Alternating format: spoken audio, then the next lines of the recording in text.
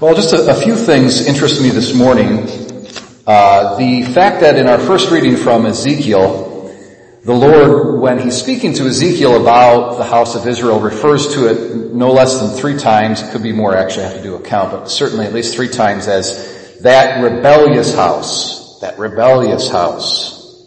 Okay? And you can see that the Lord is not pleased with Israel. They're committing idolatry, and there's a lot of other bad things that they're doing. And so he's calling them a rebellious house. So this idea here that we get it pretty loud and clear is don't be rebellious. Rebellion against the Lord is not good. Okay. And in our psalm, it says about Israel, they tempted and rebelled against God. They were faithless. Okay. So this whole idea of rebellion. And then we've got the parable today in our gospel, and God is portrayed as this master. And then he's got these servants, and the servants of this time, I'm thinking they're bond servants, that they're almost equivalent of a slave, although sometimes when we try to project our American experience or knowledge of slavery back into the ancient world, it's not quite accurate. The African Americans that were enslaved was kind of quite different sort of relationship with the ancient slaves. Nonetheless, you've got this relationship that obtains between the master and the servant that's a very authoritative one, okay? And it would require obedience and not rebellion. So this, I think, this idea of rebellion and the need to obey and not rebel, I think is tough for modern people. I think it's tough for Americans in particular. So it's a good topic, I think, for us to reflect upon. Culturally, we glorify rebellion. We, especially as Americans, because we were founded on the basis of a rebellion against the English, we have this kind of tendency to root for the underdog. We like that. And I do too, personally, as well. There's no doubt about it. So I'm just as American as anybody else, or more so. And then we've got certain cultural icons. I think of, we all know James Dean. What is the saying? He's a rebel without a cause.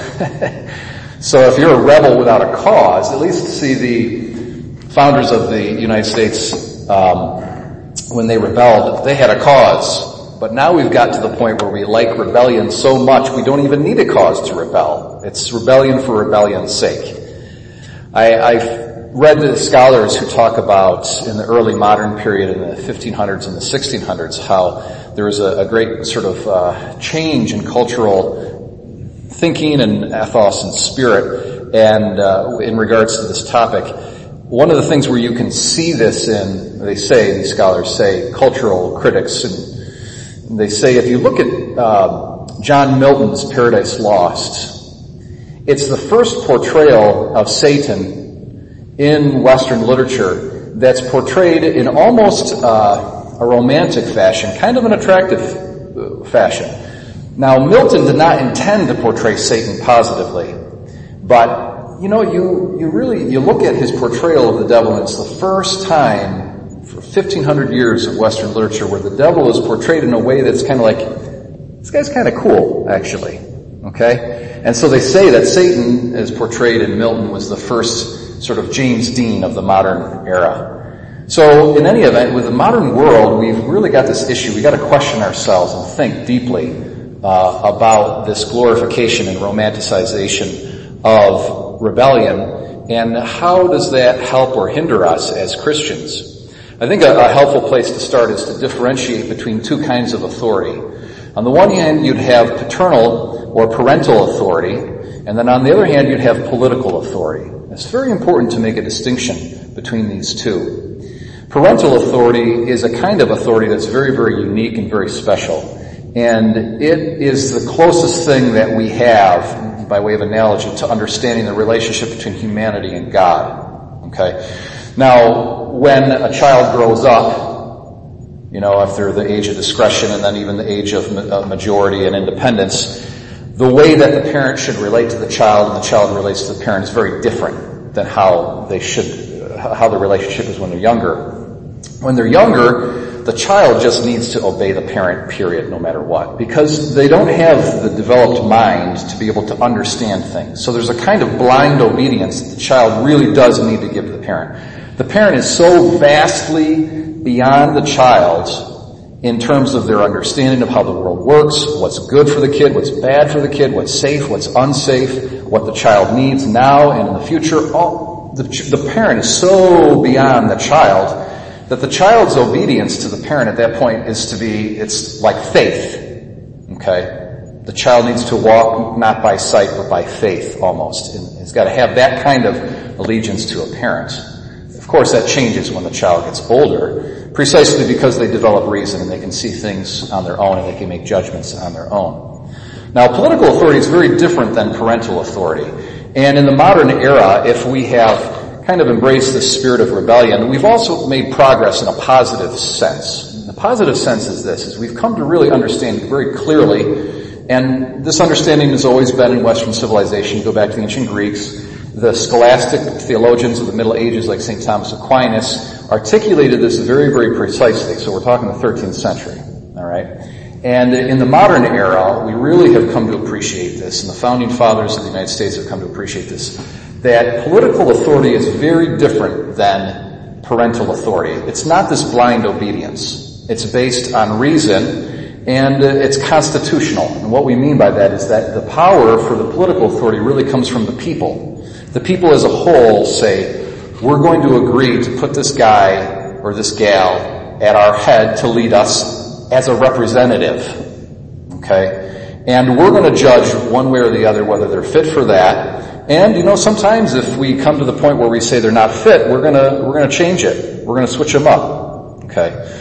So the ultimate court of appeals is reason, and it presumes a kind of an adult maturity and an equality amongst everybody. It's a very different kind of authority than parental authority. Now, I think the mistake that we can make as Christians is taking the way that we should properly relate to that political authority and then transferring that over to God. Okay? And to the church as well. Now, I have to be careful about here. I'm certainly not saying that anybody should relate to church leaders like how we got to relate to God. Okay, that's not what I'm saying at all. If you notice, even Peter in our parable, he says, now Peter, who's the head of the church, he says to Jesus, what if my brother sins against me? How many times should I forgive him? So you see this kind of equality even between Peter and his fellow Christians. Okay, so I'm certainly not saying that we need to relate to church leaders like how we relate to God, but I am saying this. We need to relate to God in that kind of childlike, simple, kind of blind obedience almost, okay? And we need to also sort of relate to the church as a whole, to our tradition, to the creed, to the teaching of the church, to that gospel that's been preserved in the bosom of Mother Church by the Holy Spirit. We need to relate to that in that childlike manner. I think the problem today and the challenge for all of us is not to take the way that we relate to political authority and transfer that to the way that we relate to the church and to God. So often it's a mistake that we make. Hey, if I don't understand a particular part of the faith, of the religion, I'm not going to obey it. I'm not going to follow it. That holds true for the mysteries of the faith. It holds true for the moral teaching. There's this teaching of the faith that tells me I can't do this or so forth and so on. I don't agree with it. Okay? So this is the mistake that we can really be subject to, is transferring how we relate to political authority now to our own holy religion. You see, just like the parent in relation to the child is so much above and beyond that child's understanding, so also God and His Word and the mysteries that He reveals to us. Now we can spend our whole lives meditating upon the mysteries of the Lord and continually gain insight, but it doesn't change the fact that they are mysteries and they're so far beyond us. We really just need to exercise faith and obedience in relation to them. Otherwise we're going to end up being like that rebellious house of Israel. And we see what the fate of the Israelites is who were rebellious in that manner. So my brothers and sisters, let's not be like that rebellious house of Israel. Let's, with that childlike faith, come before our Lord and say, What do you want me to do? What do you want me to believe?